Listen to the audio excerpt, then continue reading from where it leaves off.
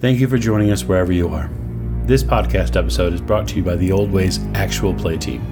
This actual play uses the 7th edition Call of Cthulhu tabletop role-playing game rules by Chaosium. This actual play is performed by adults and in an adult setting. While we try very hard to stick to language for all ages, listeners should know that this podcast may include mature themes. All content, including names, places, events, companies, and etc., which may bear resemblance to entities living or dead, is strictly coincidental. My name is Michael Diamond, and for tonight's game, I will be your keeper.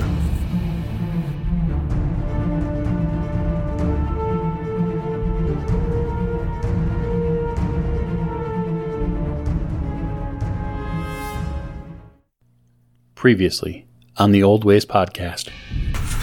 Greetings from beyond the grave. By now, I'm sure you've learned that what I've left you is a whole heap of trouble. What I need to know, what Jackson is asking for is, who here among you is willing to continue?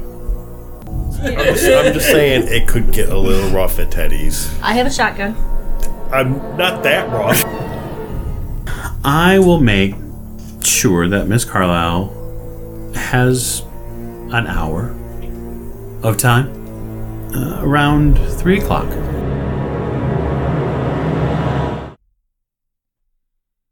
We're back for another episode of the Old Ways podcast. Thank you for joining us. As always, I'm your keeper, Keeper Michael. And to my right, I have Lonnie, who's playing Lawrence Edward Oliver Forsyth, who can't remember his own name for some reason. Well, we'll get to that. You'll eventually. Also, he's going to jail. You are going to jail. You are going to jail. And then to his right, I'm Morgan. I play Lillian Lane, and I'm going for some Italian.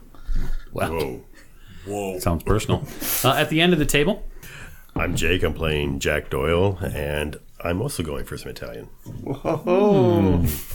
And then finally, this is James. I'll be playing Dr. Sigmund Tattenbach, who is also going to jail. I prefer to go for Italian, though. This seems like the short end of the stick. Italian jail? Or, no. Right. So we will lift the curtain tonight on Dr. Tattenbach and Mr. Forsyth heading to a train station. So after a short bit of research, gentlemen, what you found is that the easiest way to get to Sing Sing prison is to take a train. You've actually found that a train goes directly to the prison. That the city that Sing Sing's actually located in, there's a train station that drops you off at the prison and then continues on. Convenient. Very convenient. Yeah, bloody convenient. So Sing Sing's been around for a really long time, actually. By the time you get there in 1925, it'll have been around for several years. And it has developed a rather specific reputation. It's very notorious. Place for the hardest of the hard. Yes, it actually houses most of New York City's most dangerous criminals. And then recently, within the past few years, had something of a different sort of building built there. One that has been termed the Death House. And that Death House is where they electrocute people. At a rather large rate. Yes. They are electrocuting hundreds of people a year. Yeah, I forget exactly what the warden's name is, but he's very liberal in his use of juice to fry things. Yes, it's actually Warden Laws. That's his last name. Okay. He is an advocate of the use of the chair, even though there are many people, including reporters, who deem that the entire experience just disgusting. He continues to use it. So the facade is an austere and blank canvas as you arrive. You wonder what possible rest someone might be able to find in such a place. The cold air kind of brushes through the train as you roll up to almost getting deeper and deeper into your bones. There's a definite smell that comes from the Hudson because the prison sits on the Hudson River. As you approach, you see no obvious doors. And you wonder, how does one get out? let alone get in. The train kind of comes to a slow halt, and several people get out, and most of them walk towards the nearby town. Only a couple head off the platform and then across the bridge to what you find is two large, rectangular, black doors. Wrought iron? No, these are... Well, I suppose they probably would be iron doors, Plate but they're... iron. Yes, plate iron, Rolled not wrought ste- iron. Rolled iron. Yeah. Yes. Rolled iron, plate steel. Yes, no cold rolled steel jokes from Game of Thrones, please. Right. But to say that this 3-floor structure, these massive cell blocks, are ominous would be an absolute understatement. The depth and the weight of this prison alone crushes you before you walk in the building. Mr. Forsyth, I'm glad to say that we are not staying. I've never been so glad to say that I'm not staying in a place. You see a couple of guards kind of move out from nearby, not doorways, but nearby cuts in the building. You would never have known they were there walking up. They stop the person who's in front of you, and they give them a solid, firm pat down. And then they escort them to a nearby area where they open one of those black iron doors, and you can hear the metal on metal creak.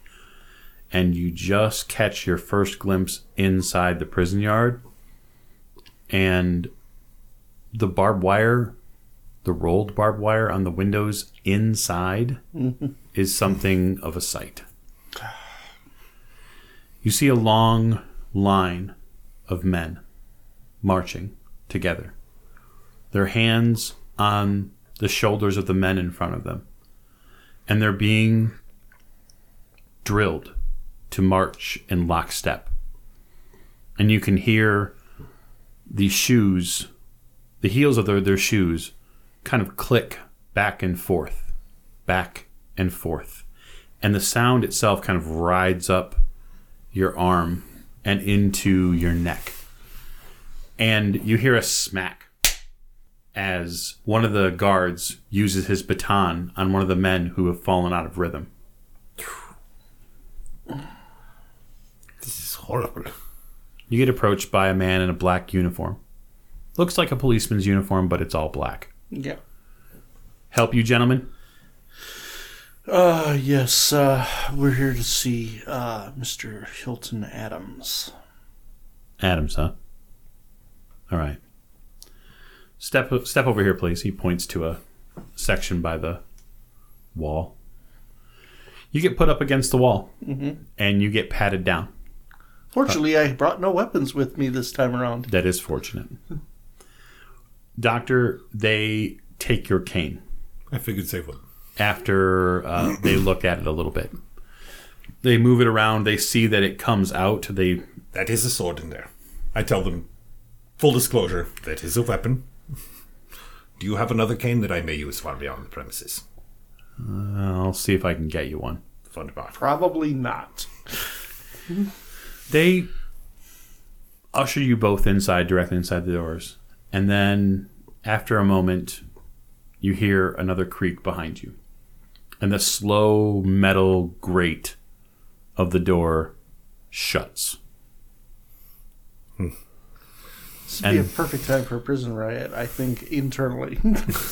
The internal bands and kind of clockwork lock of that front door cinches back into place. And you feel a little trapped. Not just a little. You know, even though I know we've done nothing wrong, Mr. Forsyth, let's make this quick. Doctor, I am in full agreement. The guard comes back out, and he says, "We don't have a cane. You're going to have to just make do." Fantastic. I will take the doctor's arm.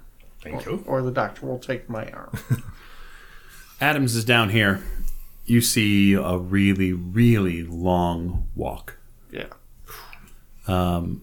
By your kind of learned eye, Mr. Forsyth, you figure it's about a mile. Jesus. This place is vast. All right. Well, I begin. You cope as best you can. Probably take occasional a break or two on the way down, a moment or two to stop. And Do you know what hurts you the most? It's not so much being without a cane. It's watching the men being drilled to walk in lockstep. And every time someone steps out of line or out of bounds, they get hit. It's watching these men who are being taught to move in lockstep and seeing that they don't have proper footwear. The shoes don't fit right. The clothes don't fit right. The guards are uncaring and on full discipline, just ready to pounce. Does this remind you of Dunning? I have no idea what Dunning is, Doctor. Dunning? Yeah, you do. Yeah, the asylum. Oh. No, that does... No, what I remember about Dunning was a door. Fair enough. Fair enough. But Dunning was a mental asylum, wasn't a prison. Wasn't a prison. Torture is torture. You continue your pathway down all the way to a smaller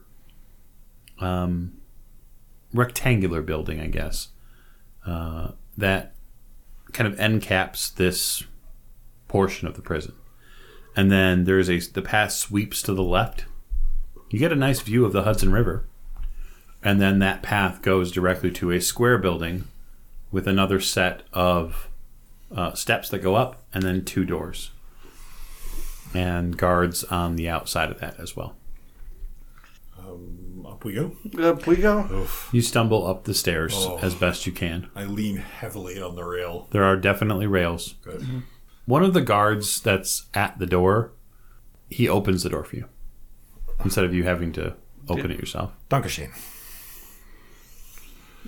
Inside, there's a small receiving area where there's a gentleman waiting for you. You two here to see Adams? Yes, sir. I'm George Brunton. Good afternoon, Mr. Brunton. My name is Dr. Sigmund Tattenbach. This is my associate, Mr. Forsyth. I'm sub-warden here. You picked a heck of a time to see Adams, I'll tell you that. Why is that? It's not been a good day. He turns around. For Adams or for everyone? You'll see. George Brunton. As you walk down through this area, you begin to get your first up-close look at Sing Sing's cells. Each one is roughly 4 feet deep, 3 feet wide. There is no space to walk, to stretch. The men that you pass in these cells, they have to sit on their bed to use the small 1 foot by maybe 1.5 foot desk to do any sort of work on. They each have their own light, but they're oil lamps at best. The walls themselves are not smooth stone. They're hewn like limestone. And so they're pitted and cracked and sharp. Therefore, you can't lean against No, them. There's no comfort cannot. there. The only smooth part is the floor. And that's a relative smoothness. Right. So paid to not go to Sing Sing is what you're saying. Essentially. absolutely. Just to give you a little bit of background on the place, when they first developed the whole lockstep walking discipline technique, there were men that were at Sing Sing that within 3 days of arriving committed suicide. Yep. Because they could not take it mentally. And then physically too, because if you fall out of step and then you get hit, it's harder to get in step. Correct. The next time, because physical punishment never works when you have to do physical tasks afterwards. Brunton keeps a fair amount of closeness with the two of you. You can hear him talking over your shoulder. You're going to have 30 minutes, maximum. No passing objects to the prisoner.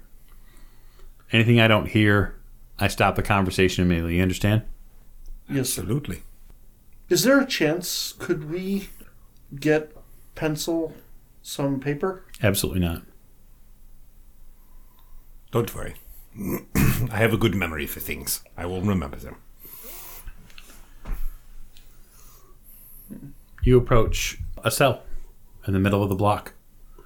You can hear the din of voices in the distance, but the one thing you have not heard much of in this prison are prisoners' voices. You don't hear shouting and yelling. You don't hear people groaning. You barely hear people talking. You know there are people here because you've passed them on the way, but they are not speaking. That silence would be enough to drive someone insane, too. Yeah, that is horrifying in and of itself. He stops at a cell and with his billy club taps on the rail a couple of times. You see the bars. Adams, come forward. His voice echoes in here. And that light din of background you heard poofs and goes still silent when they hear the subwarden's voice.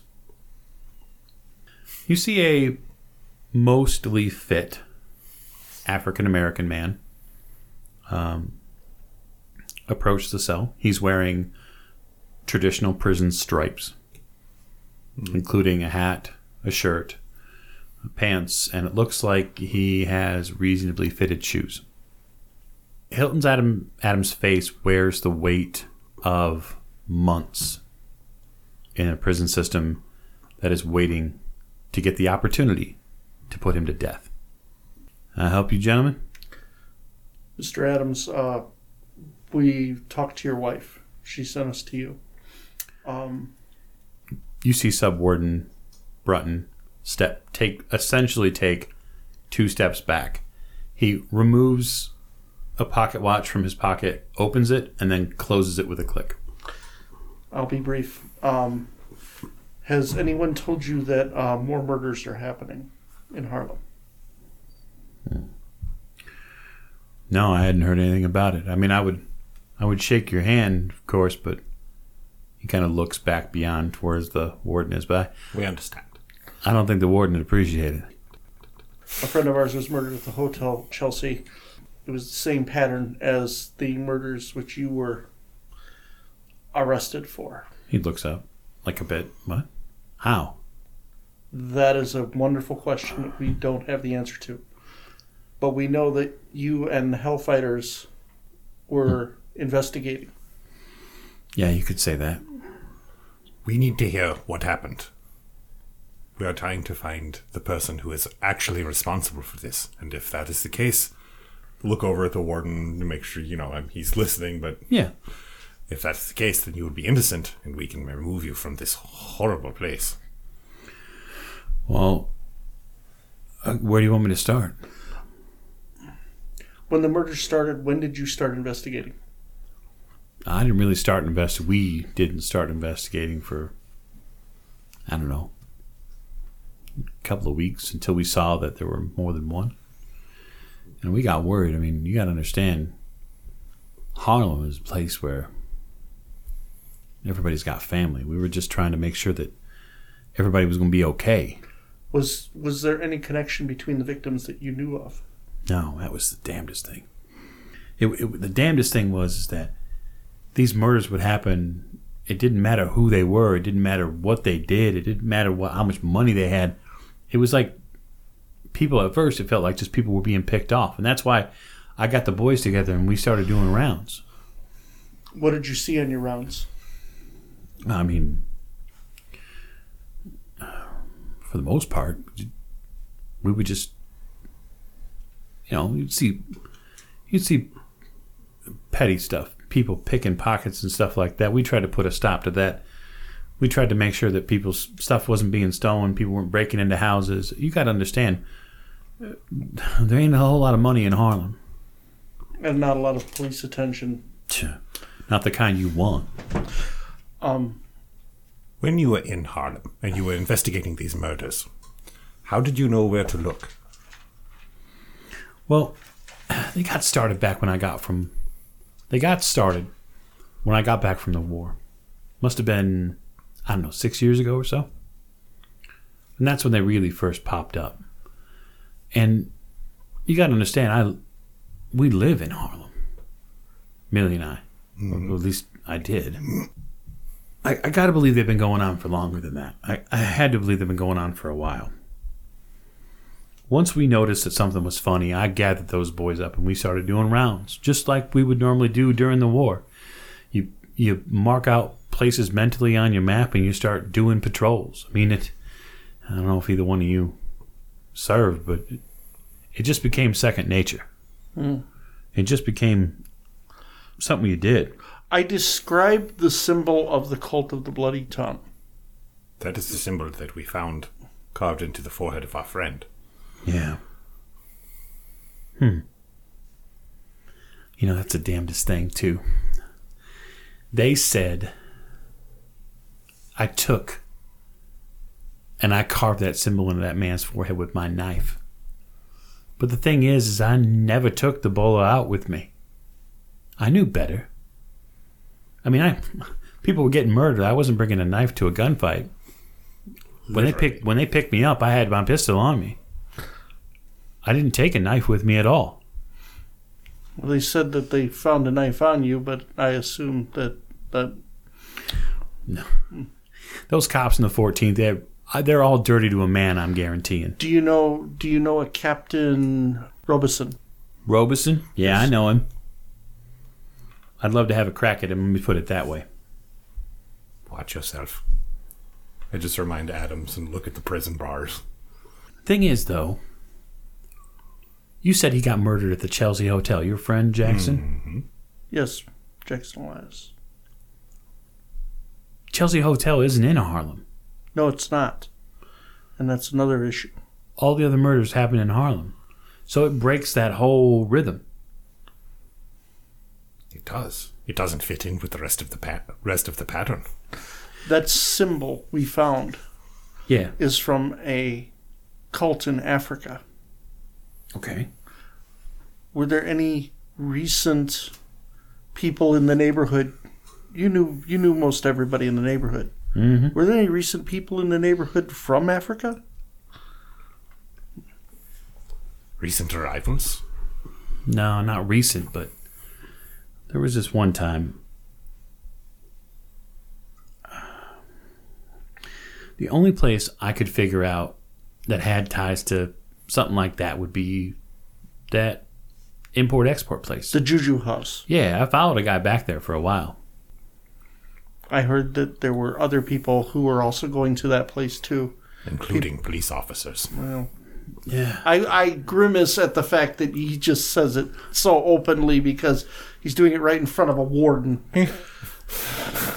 The thing is, before the cops picked me up that night, I followed a guy back there. Must have been in his 40s. Shaved head. White man, black man? African, for sure. I followed him from there to a coffee shop. It was on 139th 6th Avenue, above Fat Maples, so to speak.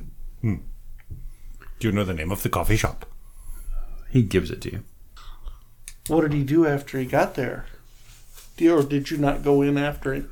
I sat and watched him just for a good long while. I don't think he saw me. But nobody was real keen to talk to him. Everybody was, trying to steer clear of him, that's for sure. I did pick up his name, though. Yeah. What was his name? Mukunga Umdari. Now, that's as African as it gets. That is... Mukunga... Umdari? Mukunga Umdari. Umdari.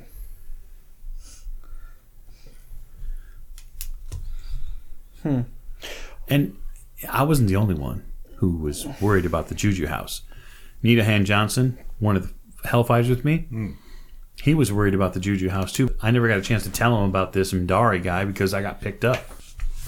Your friends from the Hellfighters, they still hang out at Teddy's Saloon? Yeah, should. I mean, as long as they're still That around. you know of. Yeah. Good. They don't make many stops in here. What was his friend's name again? I'm sorry. The person he mentioned was Needham Johnson. Okay. Mr. Adams, we wish to speak to your friends in the Hellfighters. Is there something that you can tell us that will gain their trust? That we are helping you?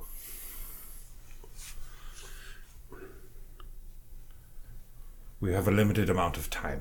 Not just now, but you know what I mean. Yeah, I think I do. Yeah, you tell him,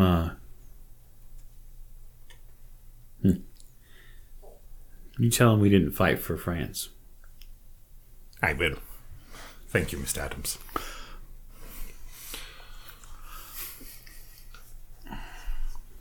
Is there anything else you wish to speak to him about, Mr. Forsyth?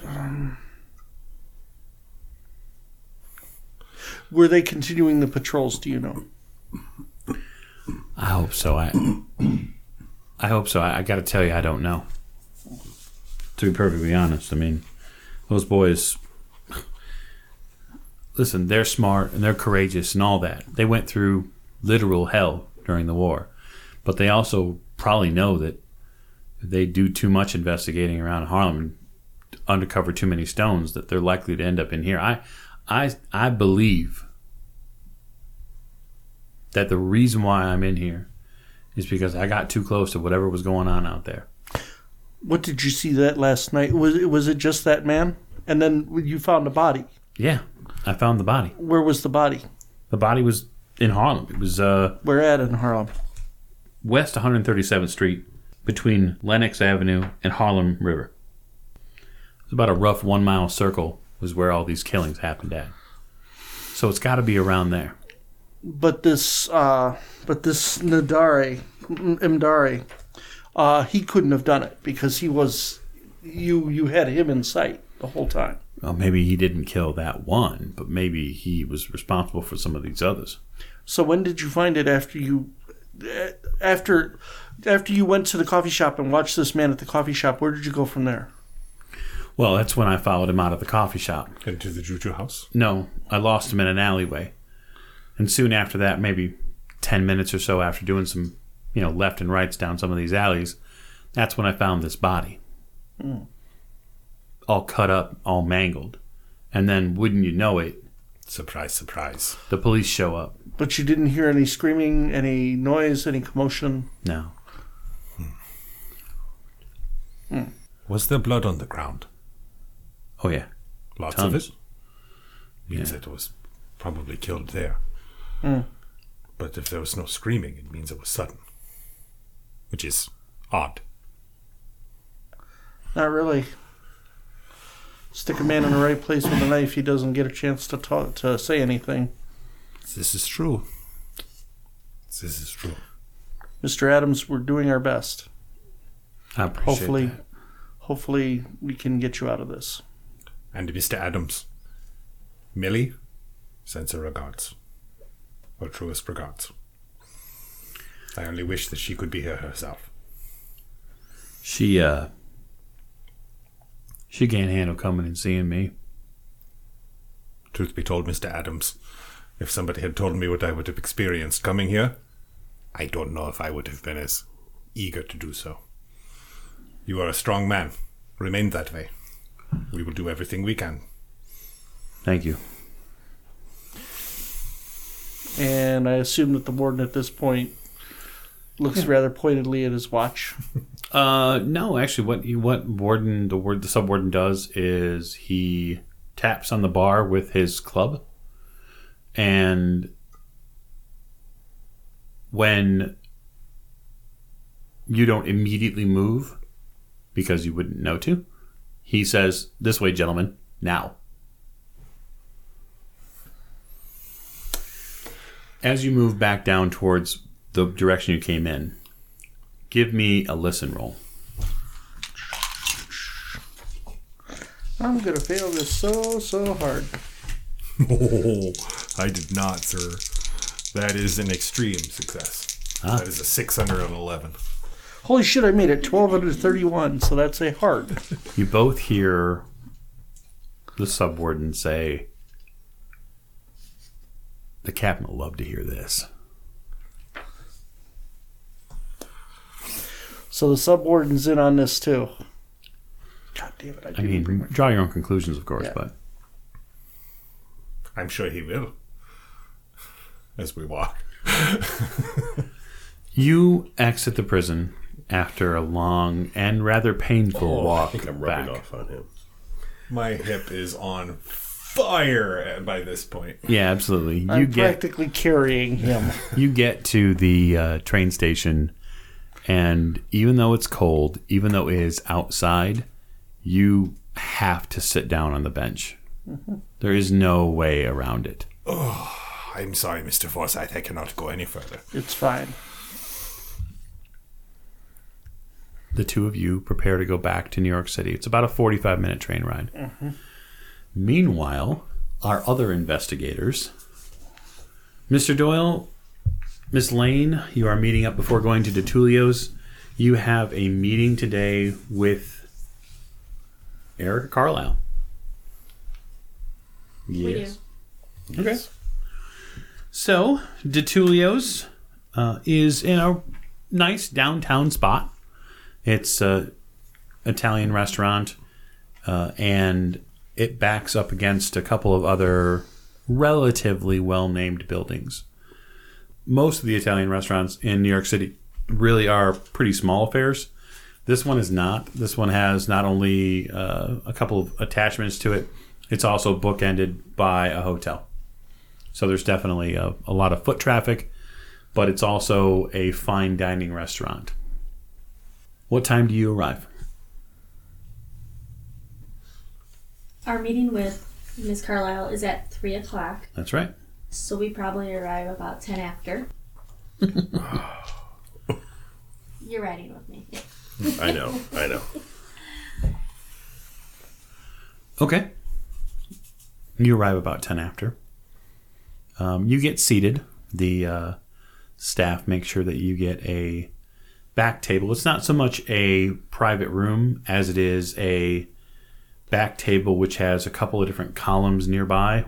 They're wrapped in wood and whatnot, and mahogany and stuff like that, but it's not so much a private room as it is a relatively private space. Secluded. Yes. So are we saying she is not here yet? She is not here yet. She one-upped you, Miss Lane. took a number right out of my book. That's right. You get seated, and as you are preparing to kind of go through the menu and get some refreshments, you see a attractive, probably mid to late 30s woman with bright blonde bobbed hair and a fur coat walk in. She makes her own waves as she walks through the restaurant and towards the table. Behind her is a slight man with graying temples and black hair on top. And then behind him is a very large man, probably around 6'6" to 6'8". And he is both men are well dressed, but it's fairly obvious to you, Mr. Doyle, the larger man has a singular profession. Mm-hmm. He is there to do things if necessary. Erica Carlyle and the man with her enter the space, and she gestures to you. Miss Lane, how are you? Just fine, Miss Carlyle. How are you doing? She genuflects toward you a bit, like not to hug you per se, but to give you a social woman's hello, right? I stand to greet her. Yeah. Right, yeah. She nods to you, Mr. Doyle, and then kind of turns a bit to her accompaniment. This is Mr. Gray. You spoke on the phone with him. We did. Nice to see you, Mr. Gray. Thank you. It's nice to see you, Miss Lane. This is Mr. Doyle. He's an associate of mine. Mr. Doyle. So, Mr. Gray says, perhaps you could tell me a bit about this expedition to the Far East you were discussing? Time to turn on the bullshit. Squeak, squeak, squeak. Bullshit faucet on. I was trying to make something up as I went along. Yes, I know, and now we'll see how you do. Yes. Yes, our expedition to Shanghai. There is some curious tombs there that we'd like to inspect or get to. You see Gray kind of consider it. There are supposedly some tablets in these tombs that could be worth quite a bit of money. The waitstaff comes and brings a bottle of wine, several glasses, and starts pouring. You see Erica hold her hand up at about halfway, and the waitstaff stop immediately. So, tell me, what do you hope to gain by going to Shanghai? The tablets? Perhaps an international incident? Well, while money is nice, as you all know, honestly, it's for educational purposes that I'm interested in them. See, I find this whole thing puzzling, she says. Why is that? Well, I must tell you, Lillian, I'm a bit taken aback that we would even need to be in consideration. It's well known to me and well known to Gray and probably half of New York how well your family does. Why you would need my help in putting together money for an expedition seems very strange at all. It's not like you don't have the money for it. If you want an expedition, simply go. So, what I need are resources. And what kind? Not that I want to dredge anything up for you, but there was an expedition a while back to Kenya. You see Gray put his hands up. Miss Lane, this is not what we discussed on the phone. We were not discussing Roger. We were not discussing... I don't want to discuss Roger. I want to discuss his expedition. We don't even necessarily want to discuss his expedition. There's more than one expedition we're embarking on. One will be going to Shanghai, but first we'll be stopping in Kenya. You see Gray he furrows his brow. Excuse me, who are you again? Mr. Doyle, I'm in charge of the physical oversight of the expedition. The physical oversight. Now, in what parameters exactly, Mr. Doyle? Be specific, please. There are certain things that have to be taken care of. Resources, supplies, security, the like. Much of what I was in charge of in a Peru expedition a couple of years ago. I see. It sounds like something more like what Joe would do. You see him gesture to the man that makes a better door than a window that's standing in the lone entryway into this, kind of quiet area in the back of the restaurant. I believe Joe there is more suited towards blocking light than leading Doyle. expeditions. Mr. Doyle offers more services than Joe does. Do me a favor, Jake. Make me a... Told you not to get into fights. I'm not getting into a fight. Well, I might be getting into it. Make me a appearance roll. Uh-oh. Appearance? Yep. Oh, okay. Oh, look at that. I got a hard. You hear Erica laugh. That's very funny, Mr. Doyle. Interesting. She kind of gestures just with a simple and probably well-oiled hand to Gray. Just a simple wave of her hand. And you see Gray go from very prominent at the table to sitting back just immediately. So, You have some questions you'd like answered. Yes. We understand, obviously, it's a dangerous undertaking because of what happened to your ill-fated brother. There's nothing there. I have no doubt you're correct. But anything you may have that could give us forewarning on what we might stumble across? Papers, journals, letters, anything. May save some lives. You know, I'm surprised, Miss Lane, that you had not run into Roger years before.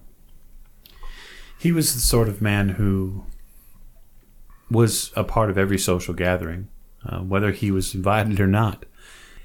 He amazed me with his ability to debase himself socially in public. And I find it very interesting that you would be at all interested in an expedition which killed not only him, but several members, several friends of his. What is so interesting? We were originally brought here by another man. Brought all together.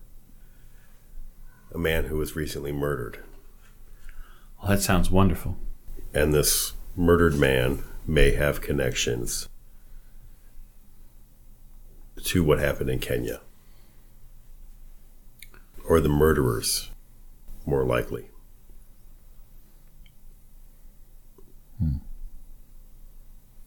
You never did find out who killed your brother. I took the word of the Kenyan authorities that the tribesmen that they found and deemed responsible for Roger and the deaths of his expedition mates, I took them at their word. I waited. I watched them build the gallows, and I waited until they hung them. And then I came home. I saw it through as far as I could. You really do think there is a connection between your brother's expedition, the man, and several other murders that have occurred? We would really appreciate any documentation you might be able to offer us. Why don't you make me a persuade roll, Miss Lane? And impress me. Or not.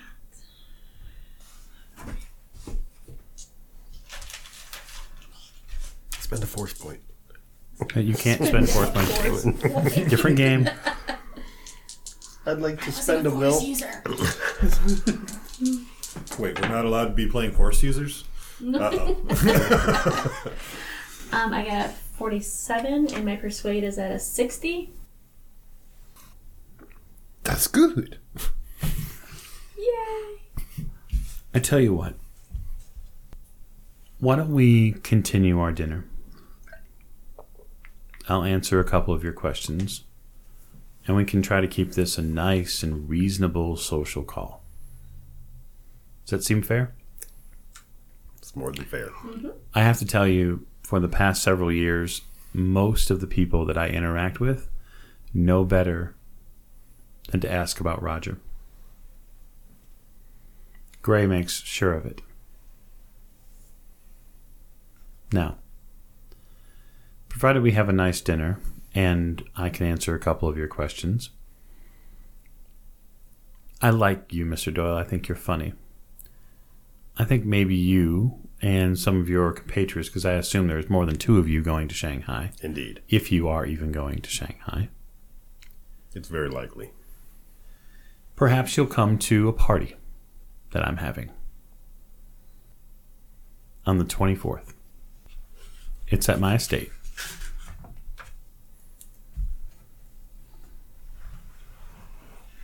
It's a morning party. A friend of mine is assisting me with putting it on. His name is Otto Kern. He's a wonderful man. Miss Lane, you would know who he is. He's somebody who's deep into railroads, which makes sense of why he would be palling around with Erica Carlyle, because she's an import-export sort of person. He is a German-born, now naturalized U.S. citizen who is exceedingly generous with his work with the poor and the sick. He's very philanthropic. Yeah. The party starts around 8 o'clock in the morning. What's the dress code for your party? What's the dress? Well, something spectacular. These things only happen once in a while, so the men at the university tell me. We're going to be celebrating something very special. Have you not read about it? I can't say that I have. I've been very busy lately. Well, later this week, there's going to be a solar eclipse. Ooh.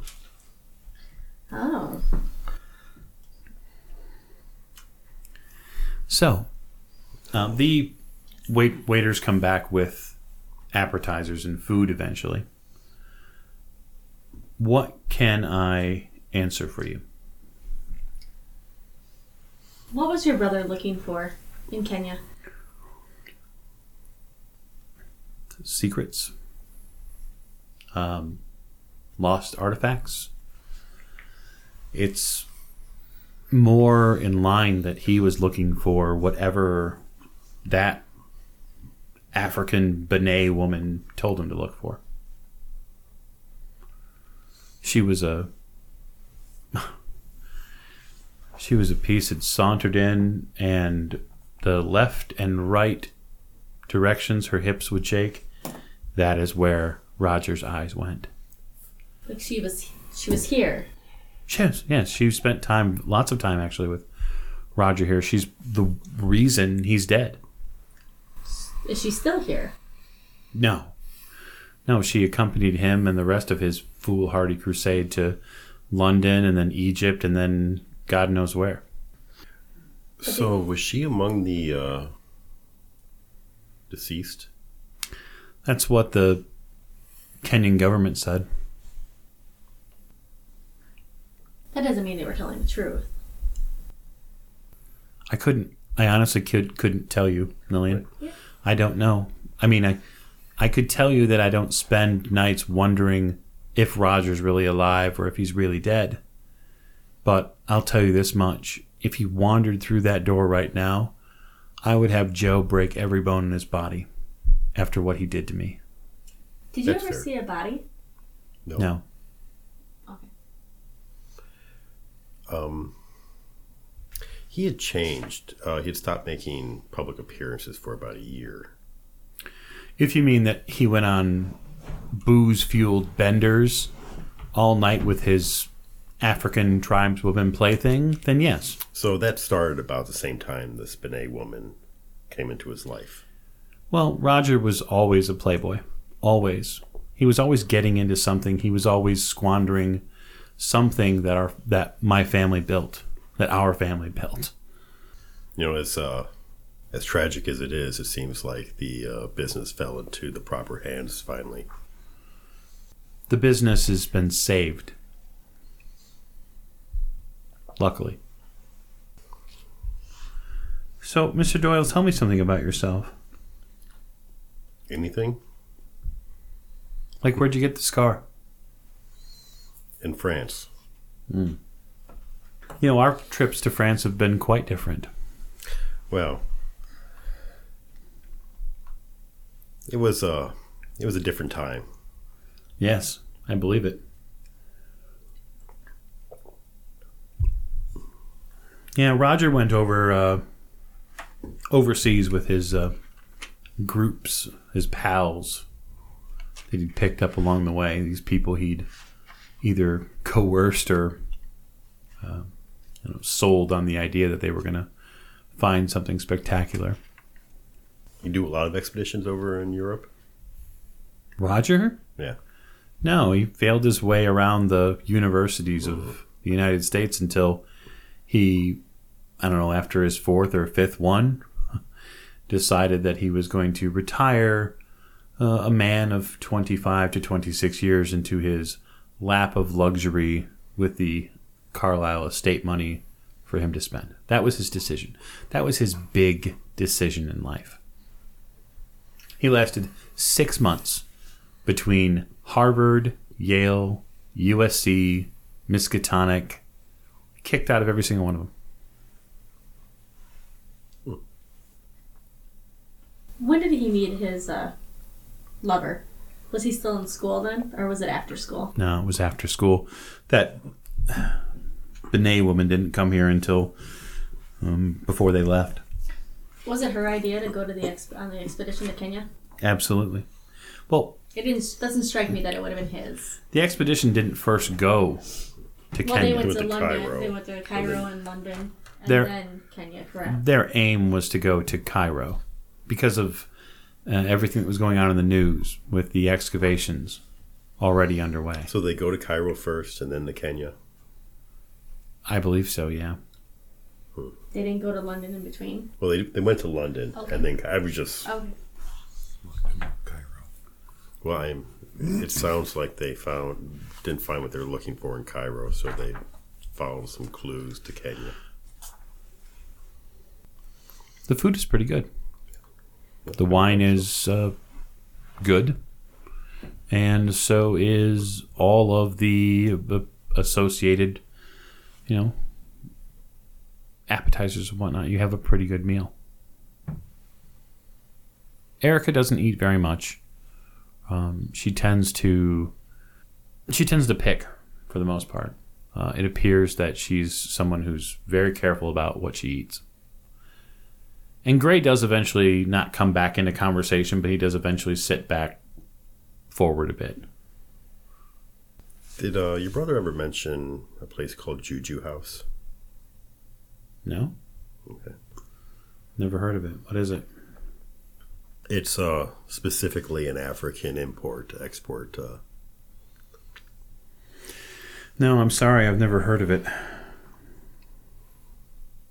Either one of you could roll psychology if you'd like.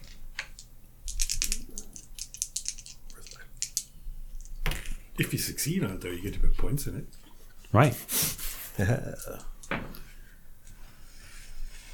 That's not hard, but I did succeed. You got to succeed at it, though. Yeah.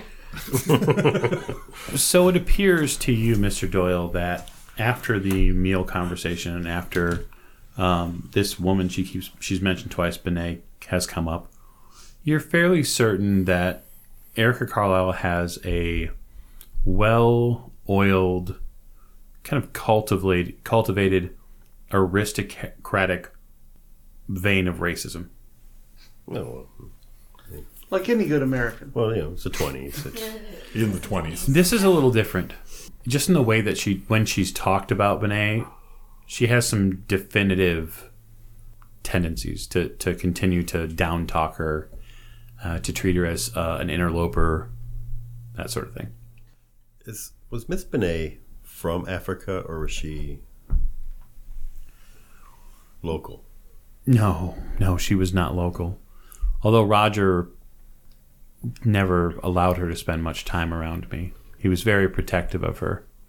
She came in with the wind and the rain one day, just like any other African storm, and deposited herself on our doorstep, and all of a sudden Roger gave her every benefit and every advantage that he could possibly hurl at her.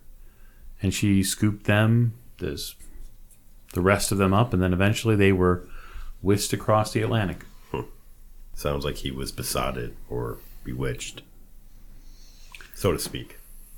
Did they ever talk about where they met? Or did he ever talk about where they met?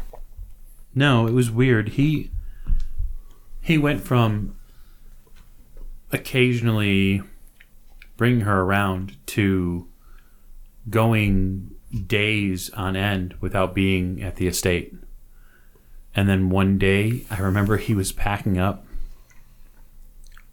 and he was preparing. It looked like he was preparing for a trip. It was the first I was hearing about it. And then the morning paper hit the Carlyle estate, and they brought it up to us at breakfast. And all of a sudden, I'm reading in the social papers about my brother going on some massive expedition. He didn't talk about any of it with me. We didn't discuss it. Roger was in charge of everything. Except that Roger was in charge of nothing. He didn't know what being in charge meant. Do you know where this Miss Benet stayed when she was in town? Yeah, I do know where she stayed at. Roger's bedroom. I'll write that down. When they were there. When they weren't there, I couldn't tell you. I know that Dr. What's his name? She looks at Gray. Gray says, Dr. Hudson. Yes, Dr. Hudson.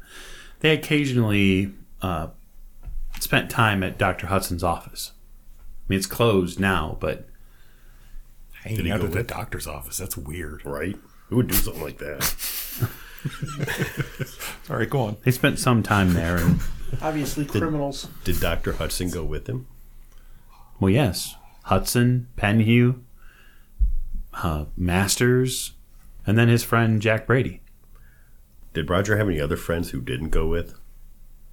That were around him for a considerable amount of time that I can remember? Close enough to... No, he took all of his...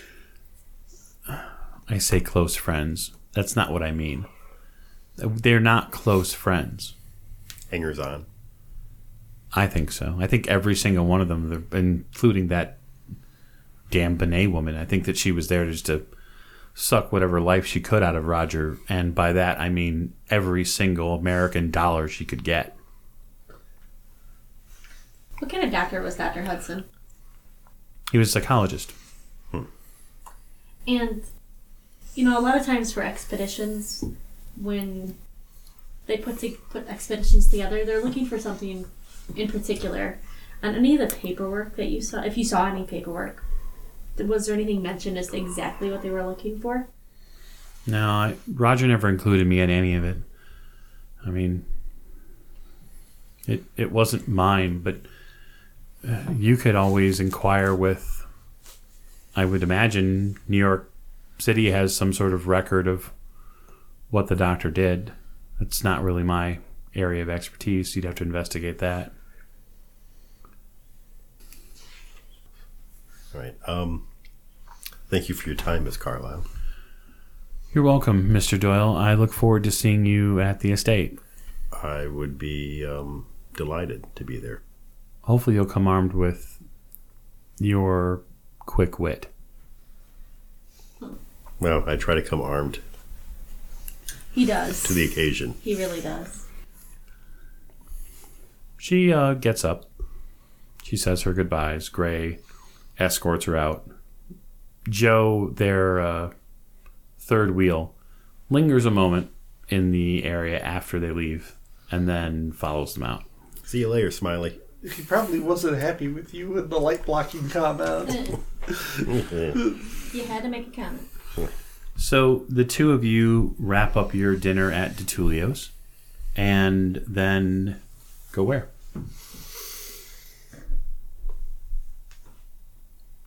Should we go back to the hotel, or Um, should we go? what was I'm that? not allowed to go Took to the about an Hellfire. hour there or so. What's that? Sorry. An hour there, 2 hours, what? Yeah, it's probably a good. It's probably been until it's probably a little after 4, give or take. So I don't know when the doctor and Forsyth will be back, but well, Never. We should. Were you guys going to the Hellfighter stuff afterwards? no, I thought they were I going think back to the hotel. going yeah, back. because Okay. I Yeah, think we were going probably to the meet up hotel. with them at the Yeah. hotel and give them information. So around about 4:35 o'clock or so, the four of you meet back up at the hotel. It's relatively speaking, it's about the same time, given the train ride, given your time at Sing Sing, but you're all there together. I'm sitting with my legs up, my feet up. The staff at the Hotel Gerard saw you come in a bit gimpy, and the maitre d' has ordered up he's ordered up a couple of things. One is a large amount of ice for you to potentially use if necessary, and he also brings up 2 large hot water bottles. Oh, fantastic. I make sure to definitely tip the. Oh no, it's no trouble. We like to take care of our guests, please. Dankeschön. Oh, I make use of both. In tandem. So you guys, Mr. Doyle, Miss Lane, you two come in to Do the all women look alike? Is that it? right. What are you trying to say? It is the 20s. Right. It's the 20s. All women look alike. You come in to seeing the doctor a bit laid up there, and then I imagine Mr. Forsyth is probably going over paperwork or a map, given the street addresses that. Yes. As a matter of fact, there's Mr. a map Adams. that I need to. You should have it. Did I give it to you? You gave it to me, but I gave it back to you because I didn't want to stick it in the box. Give it, and we take it away. What's in the box? Big print giveth, small print As taketh a matter away. of fact, I do have a couple of There you go. addresses. There's your map amendment. That's how it works. Okay, so So how was your time in prison? Unfortunate. That place was never not meant for humans. Yeah. It is prison. We did speak to Mr. Adams. We got about what we were hoping for. We need to speak to the Hellfighters. Well, we were planning going tonight, so. Indeed. However, we have a phrase now to get them to trust us. Oh, good. We do not fight wait for a minute. friends, Oh, yeah. wait one moment. but that will help.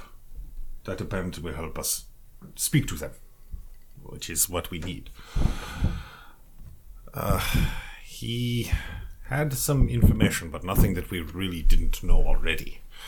He has no idea what the connections between the various people were. However, he did point out that the one, our friend, Mr. Elias, Jackson Elias, was the only one outside of Harlem that had been killed in such a ritual manner. Everyone else had been inside of Harlem, which means that whoever is doing this most likely is inside of Harlem as well. Yes. And beyond that, he did say that the Juju house was, it seemed to come back to that. Keeps coming back to that. He also mentioned a bald individual, hairless man, who he had... His name was Mukunga Umdari. and Mukunga Umdari. he said that he was... A bald-headed man in his 40s. He also said he was of African descent, African not descent. Middle Eastern. African descent. Yeah, I would that's be what it was. surprised if somebody named him Mukamba. Umdari. Umdari is Middle Eastern. Middle Eastern. Yeah, he said he was of African descent. Probably Kenyan. It would not surprise me. But he had spent much time in the Juju house. Figure out how this map fits So that together. is Umdari is most likely Kenyan. And he keeps returning. He said he was returning to the Juju house over and over, and even followed him there at one point. And so that seems to be definitely our next place to go, other than to speak to the Hellfighters themselves, who we were already planning on speaking to. Right. We have a complication. It appears that the subwarden who led us to Adams's cell knows the captain, Ah, yes. Oh, yeah, I'm not surprised. Shaggy. and did mention where he thought we couldn't hear that the captain will be interested in hearing everything we said to Adams. I think we So have. they'll be waiting for us. I think we have to assume, from this point on, that if the police are involved in any fashion, it's not going to be good. The Captain Robeson was his name. Yes. Captain Robeson, everywhere we turn, other than to Juju House, seems to be the other factor that we run into. Well, you already did make a visit to Mr. Doyle. He seems to like him. Yeah, we got along swimmingly. That seems to happen a lot with you, Mr. Doyle, and authority figures. Miss Carlyle was quite taken with him at lunch. Oh, was she? Well, How did that go, by the way? we found out a little information. We had to pretty well let her in on what we were doing. She was they- canny then. Yes, she is. She's not a fool. Good. I'm done with dealing with fools. That being said, we have a little soiree we have been invited to, all of us. Really? When was that? A solar eclipse party on the 24th. Solar in the morning. eclipse party. And nothing could go wrong with that. Eclipse. Yeah, that doesn't seem foreboding at all. No. No, not at all. But you do have to wear your Sunday best. Perhaps I will pick up new Sunday best. Good idea. We are in New York. I have not had time to go shopping yet. There's plenty of places to shop. There's a There's store. more than just this. We have passed a store or two. What's that mean? Nothing. She just gestured to all of you.